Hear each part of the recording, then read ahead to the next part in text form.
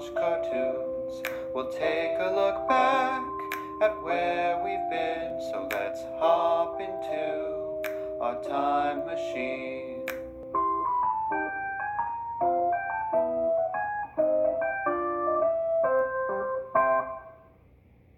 Hello, and welcome to another episode of Cartoon Time Machine. I'm Scarlett. I'm Katie.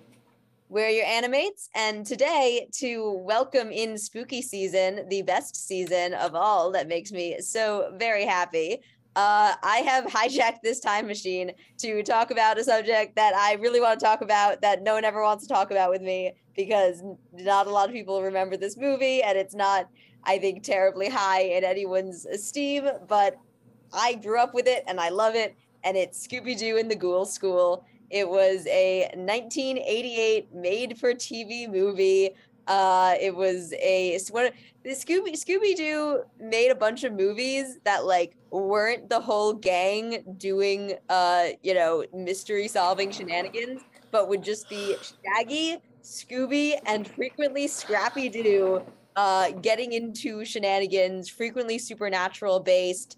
I think it was vaguely based on 13 Ghosts of Scooby-Doo, which was a series that they did a few episodes of way back in the day, that was a little more supernatural based than the other Scooby-Doo cartoons, and would also just feature Scooby, Shaggy, and Scrappy.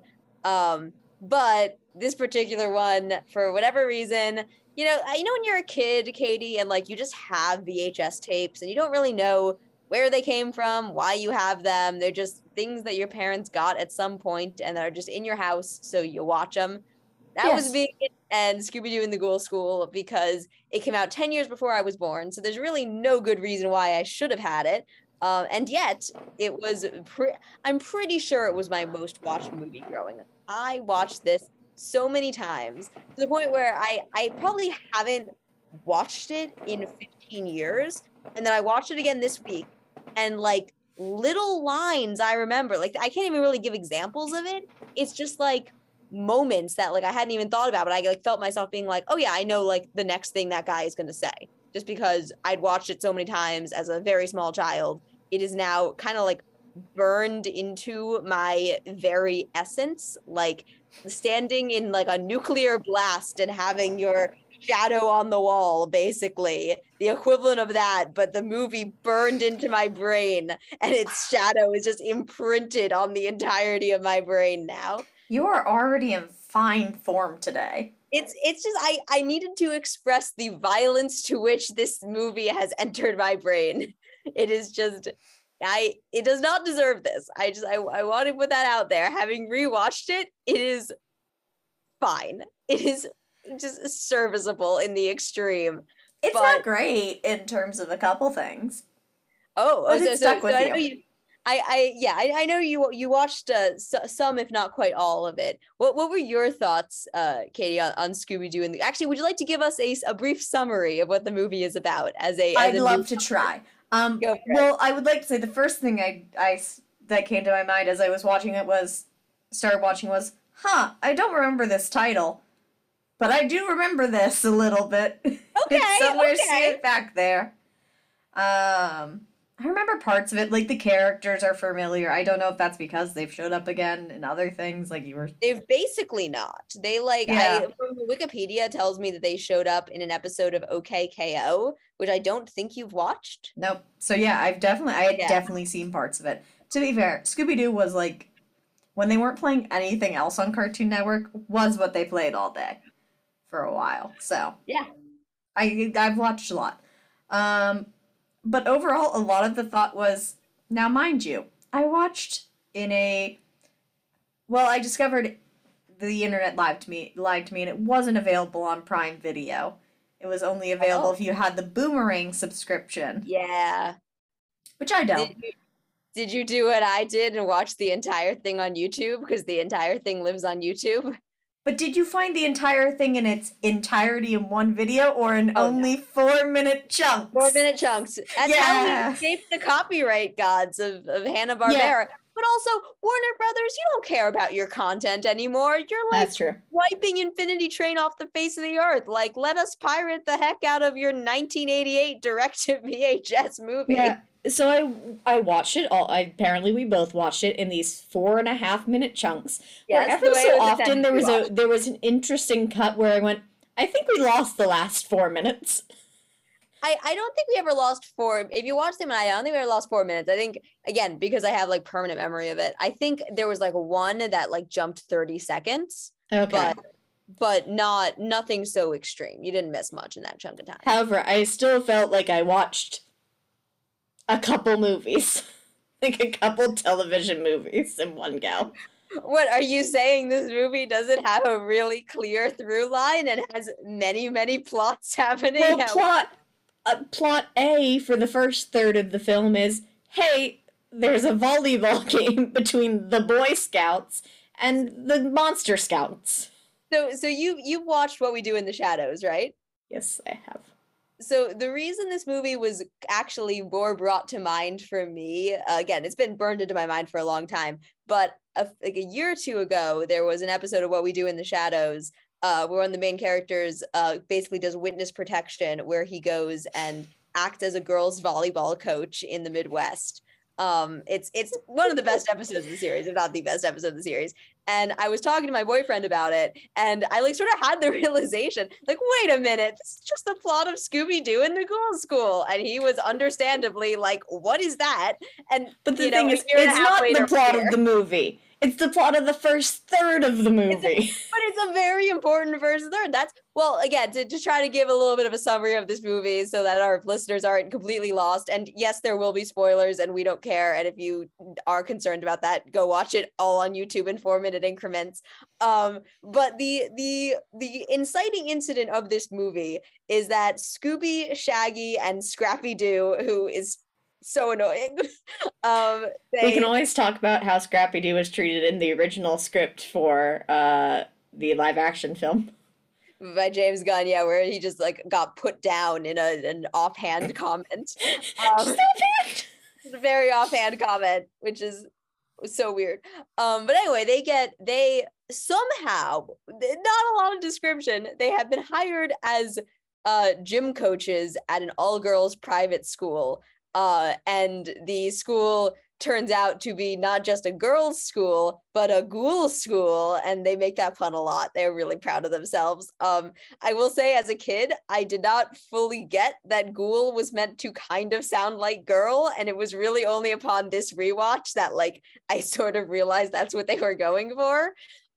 Because those two words don't actually sound that much alike. And when you're a kid, I don't think you make that connection quite so much. Or maybe I was just dumb.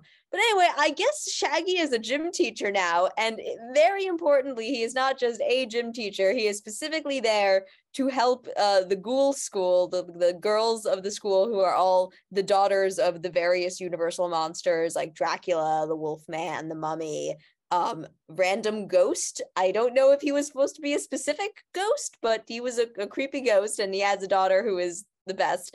But yeah, it's so the goal is to train the girls to victory at volleyball against the neighboring school, which is a military school, with some boys who I think are the only ones who react normally to anything in this movie. They're like, this is really weird. What are we getting ourselves involved with? This is horrible.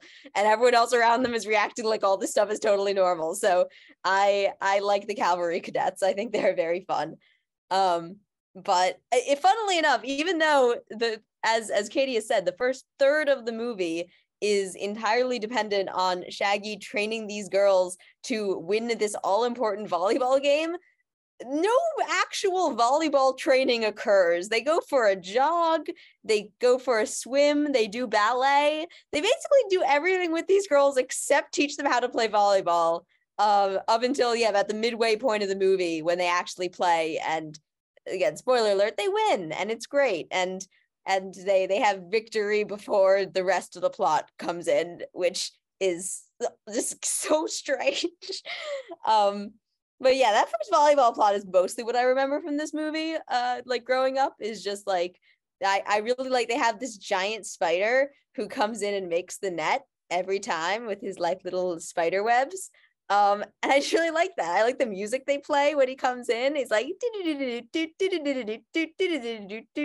like it's everything in this movie just like reeks 80s cartoon in the best way possible. And I think the sound effects are there.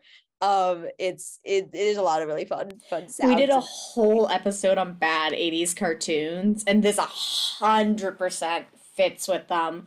The middle next plot really reminds me of like the Legend of Zelda one, where we just kind of get the ooh, magic potion, what are they doing from the villains.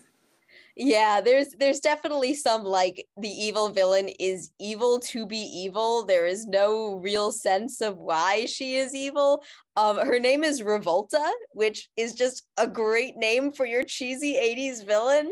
But I mean, yeah, and we've redone those with redoing 80s cartoons now. That really sounds like it fits in with She-Ra. So yeah, Revolta's definitely a She-Ra villain. Like that's, I mean, I like she has 4 arms. Like that's pretty rad. She's I don't know, she's kind of she's enjoying herself. Who's that voice actress? Ruta Lee. I don't know who you are, but you were good job. You understood the assignment in the best way possible. Because she's just kind of like, I will steal the ghoul girls and I will turn them evil so that they will do my evil bidding. Like there is no other explanation given for why she is after these girls other than like they are monsters, their dads are monsters, I'm gonna steal them and make them evil. Like that was the entirety of the plot. Which is fantastic. I approve. I very much approve. And it doesn't work, of course, because Scooby and Shaggy and Scrappy come to the rescue and they fumble their way through, and they get the girls out, and it's all wonderful. Katie, did you have a favorite of the ghoul girls, of the ghouls? That was a great question. I wish I remembered a lot already. They spend a lot of time introducing each of them in turn as Shaggy and Scooby comically run from each of them and smash into the wall. Again, I don't know what they were expecting each time. Like there's got to be a some sort of loss over time of how scared you could be, but like they just keep running. Whichever is the one who is the Frankenstein's daughter. Elsa Frankenstein. Simply because she really reminds me of a canker sister from Ed, Edd and Eddy for some reason. You're so right. And it stuck with me the whole time. Hey, guess who she's the voice actress is the mother of? That the actress is a woman named Pat Musick. I'm not pronouncing it right. But her daughter is none other than Mae Whitman. Voice of Katara and Amity on Owl House, and wow. I'm sure many other roles, but is a delightful, wonderful voice actress. Yeah, that's look at that. Talent runs in the family, and that's pretty wonderful. But yeah, no, I like her a lot. I think I think she's a fun one. I feel like I've talked some smack about this movie, and it's definitely not the high art that I was kind of hoping it would somehow be. But credit where credit is due. I love that all of these girls are delightfully weird. Like only one of them, Dracula's daughter, kind of falls into that like weirdly sexualized little girl vibe. Yeah, that got weird. There was so speaking of the sound effects, like there would be like weird like burlesque music playing whenever she showed up, and like she spoke in this really low sexy voice. I'm like, she's supposed to be like 10, right? This is weird. But all of the other ones were like, they were monsters. Like they were freaky, they were weird, they got into shenanigans. like they all sort of had like roughly the same personality of being like kind of dumb and happy-go-lucky, and like whenever Shaggy or Scooby, acted terrified of them and ran away, they were like, oh boy, our gym teachers sure love running. Like that was just kind of like a repeated gag. Like none of them really had a strong personality, but they were strange. Like Elsa is a Frankenstein monster, like, and not like a cool, fun Monster High, like, teenage Frankenstein. She like speaks in like a weird low voice. Like I think her voice almost sounded like a little bit like maybe she was trying to be like a little bit like a deaf person, like that sort of a monotone kind of low tone, which I thought was interesting. Like that, there was not really an attempt to make her sound, hip and feminine and like a teenage girl. She was just, that's probably what a creature made of sewed together dead bodies might sound like, not particularly human, shall we say. But that was a pretty good, I think portrayal. I like Phantasma, who's voiced by Russi Taylor, who recently passed away, but an incredibly prolific voice actress, most well known for voicing Minnie Mouse for many years. I think she might have voiced her for the longest period of time out of any actress who had the character. Longest tenured actress to voice Minnie Mouse for 33 years. And she was also big character actress on The Simpsons. So I'm a big fan of her, and I thought she did a really great job in this role because she was just like kind of had just wild feral energy, just like cackling maniacally at everything and just floating through things because she's like a ghost. She was my favorite as a kid, and she was immediately my favorite this time around too. I like, she has these like bright white cowboy boots for some reason that looked very 80s and very stylish. There were also a lot of leg warmers in this movie, as might be expected from a movie set in the 80s, partially about gym teachers. A lot of leg warmers, and I was very happy to see them.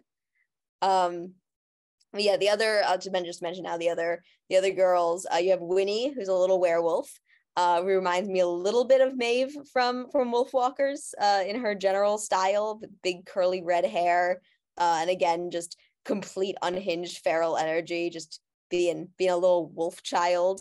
And my favorite, Tanis, the little mummy, who is just so adorable in everything she says. Like I think it's impossible not to want to just give her a big hug when she says anything. So I like her a lot. I think she was delightful. Like I don't remember, thinking much of her as a kid because like I was like the age she's supposed to be because she's like really little. But now that I'm grown up, I just think that she's really cute and I like her a lot. And I think there need to be more cute mommies in media. Look at that character growth. Yeah, I've evolved. I've definitely evolved. So proud of you. I shout out to, speaking of Let Women Be Weird, I really liked the headmistress of the academy, Mrs. Grimwood, who was had very like Morticia Addams vibes, but while looking a little bit like late 90s Michael Jackson, I think is the best way of describing her. Yeah, she's just living her best life and being weird. Yep, she just lives in a big spooky house, teaches girls, is creepy, not fazed by anyone. Just a Madame Foster. Ooh, yes, that is a really good description. Yeah, she's got definite Madame Foster vibes. You're really coming through with the Cartoon Network references. Thank you. Today. I'm on a roll. I don't think we've talked about my favorite character yet. Oh, is it? The Jade Dragon. Yeah, I knew it was gonna be Matches. As soon as I saw him pop up again, I was just like, yeah, Katie is gonna like Matches because Matches is just like a cat that has fire power and can sort of talk. Not really. Frank Welker voiced him, which I think tells you all you need to know. I think this was before Frank Welker started voicing Scooby-Doo. Because Scooby-Doo was voiced by Don Messick in this one, who I think originated the role. But I think Frank took over not long after. But Matches is adorable and makes trouble the whole time. He is great. I love him. My second favorite character, the mustache on the Boy Scouts scout leader. It's so bad. Oh yeah. It's so bad. It's like a pencil thin French mustache. I mean, yeah, it's I don't know what the whole deal they went for with him. He is sort of supposed to be like this very straight-laced army man who's like raising these little boys to be good army men, but like the characterization on him is so weird. Like I think he's sort of supposed to be like that like mean strict dean who like gets slapstick shenanigans happen to him, so hence why we find him so funny. But that doesn't really happen that much, so he just sort of ends up being this kind of just weird sort of mean guy in this movie. Yeah, with a terrible mustache. A really terrible mustache. Also, I love it, the 80s animation that occasionally didn't fill in the whites of the eyes so that they would be the same color as the skin behind them. That was happening a lot in this movie, and it freaks me out every time I see it because it's just like a little bit off. Your brain doesn't exactly clock why it's so off, but it's definitely wrong. It's for the spook vibes. Spook vibes, sure, why not? But yeah, oh, interesting. Actually, Frank Welker was occasionally voicing Scooby-Doo at this time. It was just going in and out, I guess. That's kind of interesting. What do you think that conversation was like? Like getting cast for a Scooby-Doo movie, knowing that like you have played Scooby-Doo in the past, but like not getting asked to be Scooby-Doo in that one? I have no idea. That's a wild one. Yeah, I don't know. It's the character is obviously incredibly long running. So lots of They different keep people. churning out Scooby-Doos. And they will until the end of time, because why wouldn't they? It's great. What do we have? 2 new Scooby-Doo things coming out? I think one of them got canceled. The Scoob Christmas movie got canceled by Warner's. That one was canceled, but we have the Velma one, which I actually don't know if Scooby-Doo is in. Yeah. No, I think Scooby-Doo is very specifically not in that one. Yeah, and then there's the other one in which Velma is a lesbian. That's all I know. Let's see what's coming up. Yes, Scooby-Doo and the Mystery Pups. Supposedly that comes out in 2024. I am a little bit doubtful because it's part of that Cartoonito pitch, the Cartoon Network Studios making content for preschoolers.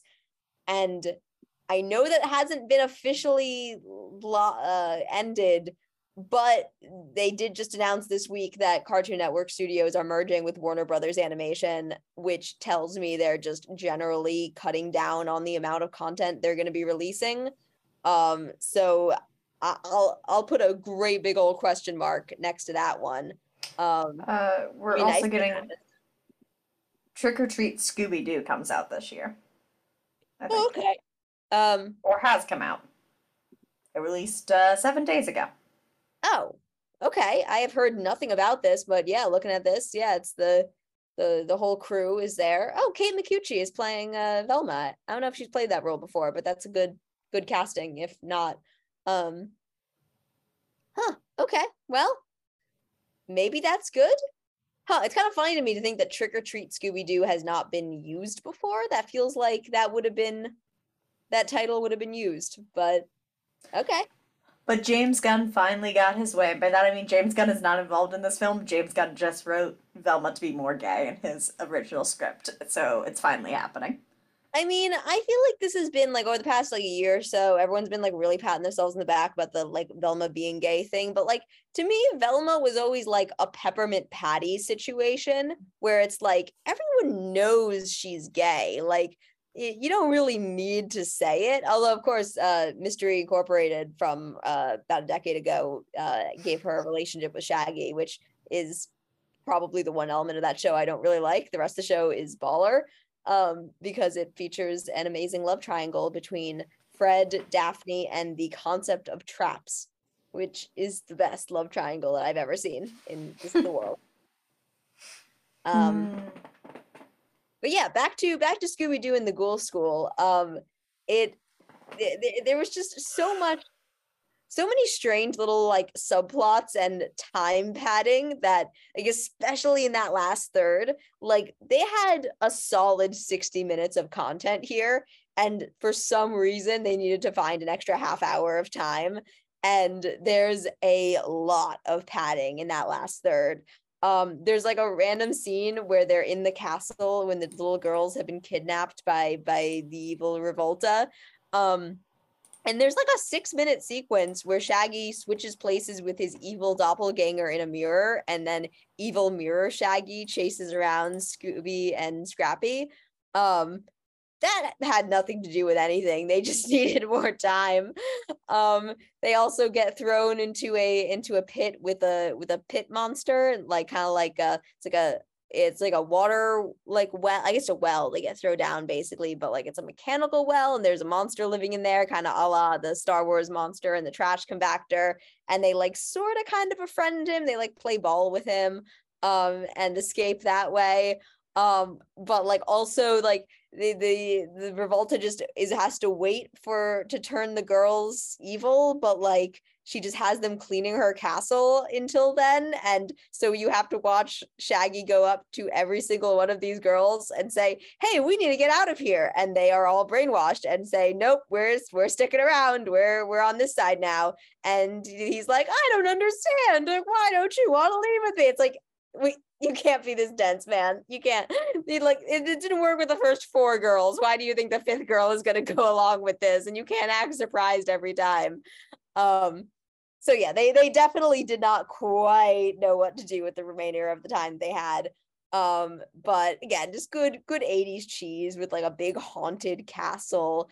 And the you got the creepy, scary witch lady and her evil minion who is called the Grim Creeper, and just like kind of looks like a rotten avocado with like vines and like one giant eye.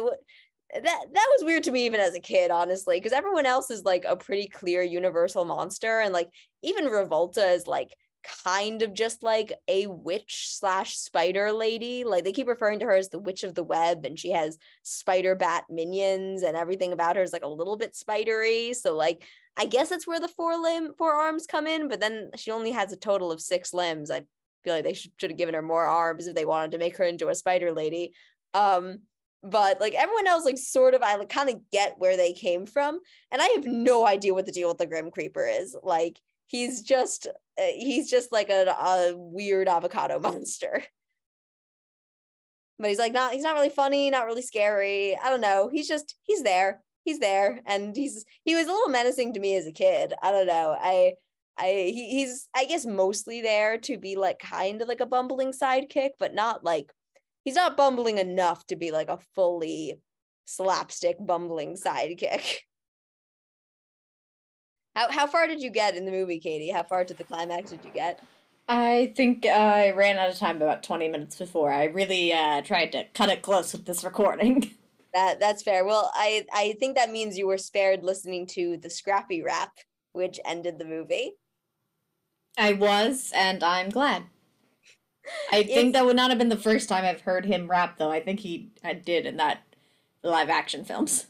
Well, because I feel like Scrappy was kind of brought in for the same reason that like Poochie was brought in on The Simpsons, but like played straight. Like Scrappy was meant to be like the cool youngster who comes in and like where Scooby, speaks in a weird voice and is scared of things. Scrappy comes in, he's cool as a cucumber, and he's excited for adventure, and he's got a cool catchphrase, puppy power. And I don't know.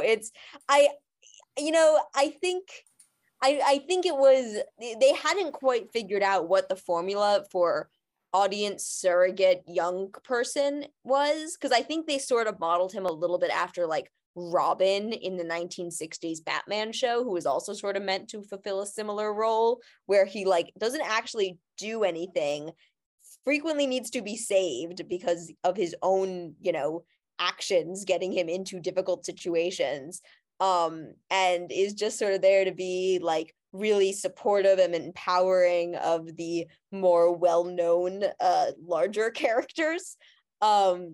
and I think no one has ever really liked that trope. I think, in later years, they would figure out how to make that type of character into more of like a flawed rebel type, I guess is the best way to put it. And I think that works better because you get to see them have like actual growth, and like if they're annoying, it's because like the show acknowledges that they're like young and stupid and need to grow, versus the characters like Scrappy, who are kind of always a little bit perfect because they're optimistic and happy and you don't want to rain on that parade, but it makes it really annoying when they're just like endlessly cheery and perky and making little snarky quips and puns. A lot of puns in this movie. I take it back. It's not that there's a lot of puns in this movie. It's just there's like 5 puns that they keep repeating.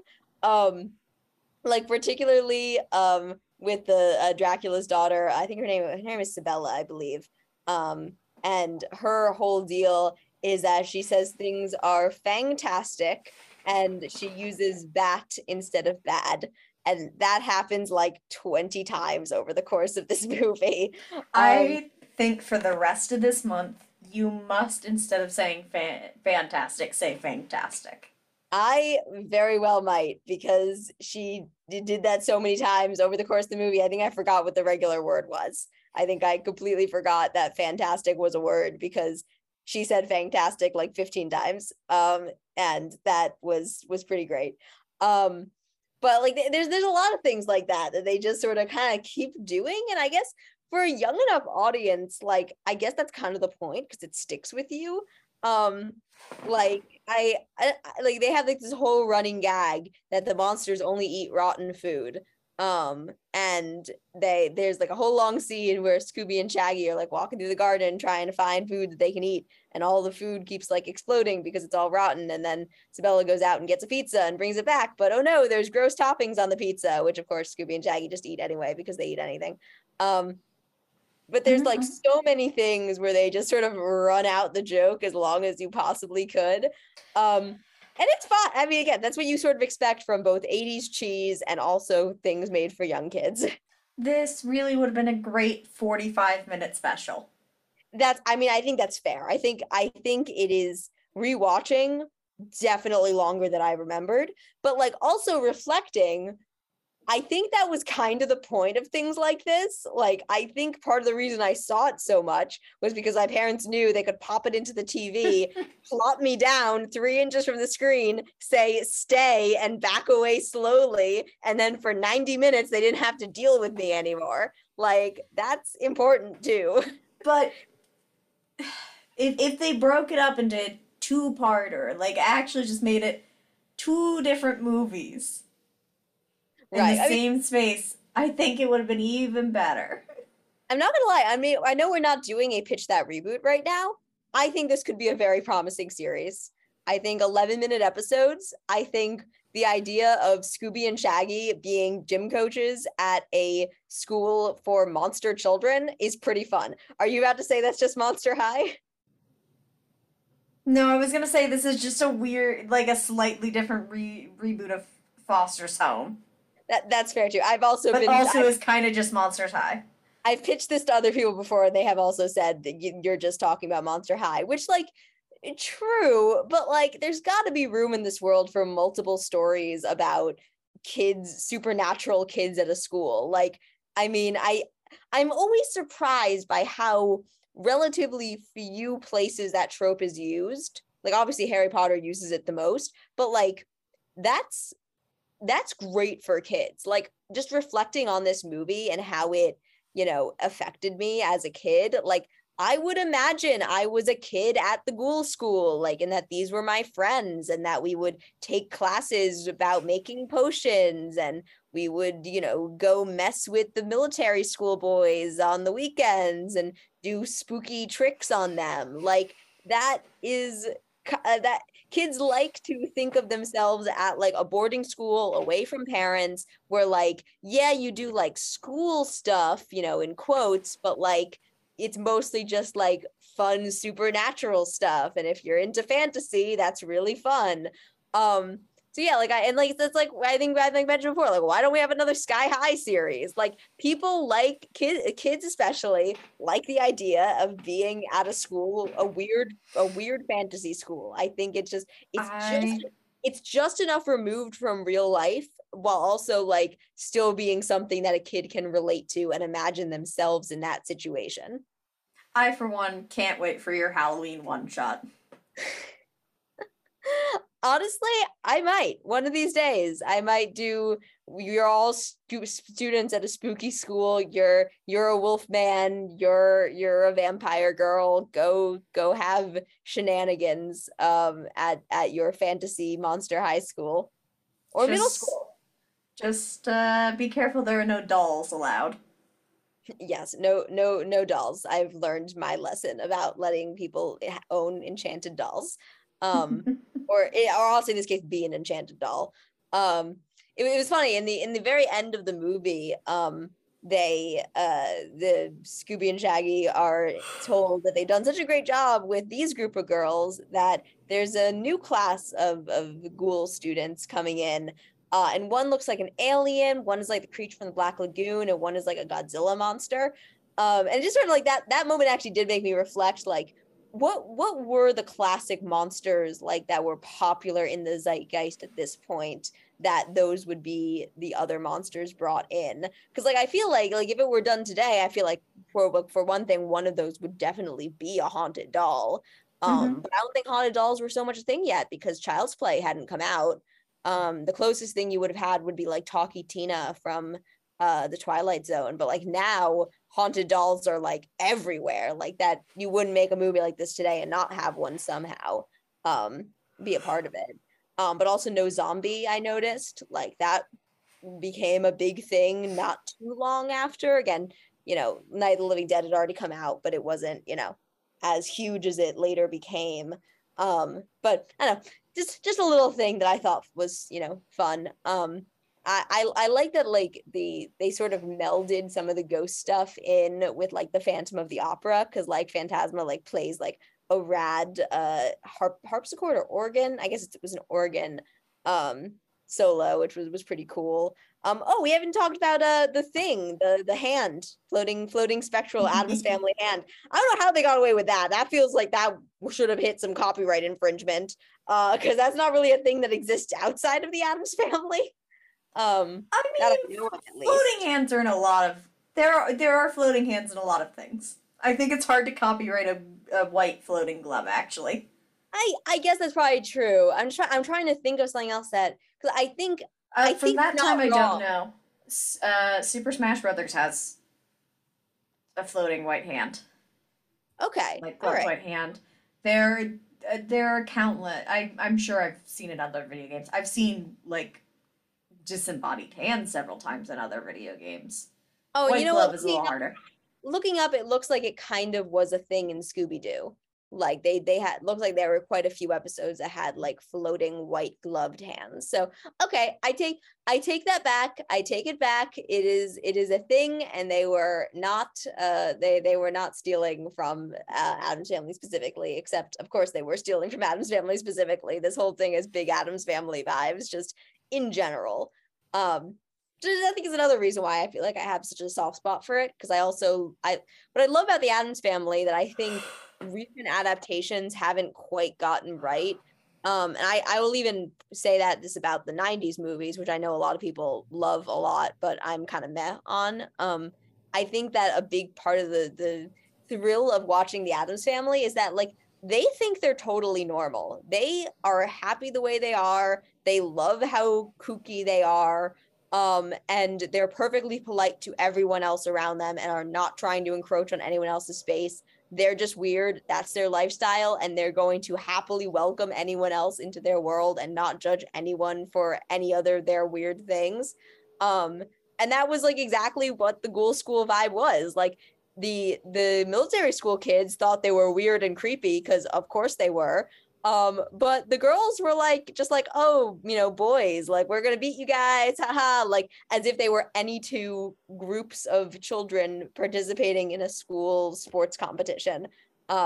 So I like that about them. I like that Mrs. Grimwood also had those vibes when she was meeting with the military guy for the other school to prepare for their volleyball match. She has an octopus butler, by the way. I know we're probably gonna start wrapping this up, but I felt the need to mention she just has an octopus butler who appears for no reason and just comes in, being a butler with a little bow tie. Good for him. Friend. He was a friend. There were a lot of friends in this movie. Matches is the number one friend, of course. I'm sad you didn't get to see him with a boombox at the end because he comes in carrying a giant 80s boombox over his shoulder so Scrappy can do his Scrappy rap at the end. I'm trying to picture it, but for some reason, the only thing I'm picturing is instead of Matches holding a boombox is the iguana from the Magic School Bus holding a boombox. Oh, Liz, right? Liz was the name of the iguana? I don't remember, but that's what's in my head now. I mean, it's not that. I mean, I think Matches is kind of cut from the same cloth. I love the way he talked. I love his little like. I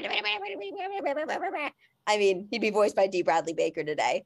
100%. Or again, Frank Welker, who is getting on in years and doesn't have to take every tiny voice role that comes around. But we all know D. Bradley Baker doesn't have to take every voice roll around, but he's still here. He likes it. Honestly, I think he just likes it, and good for him. Good for D.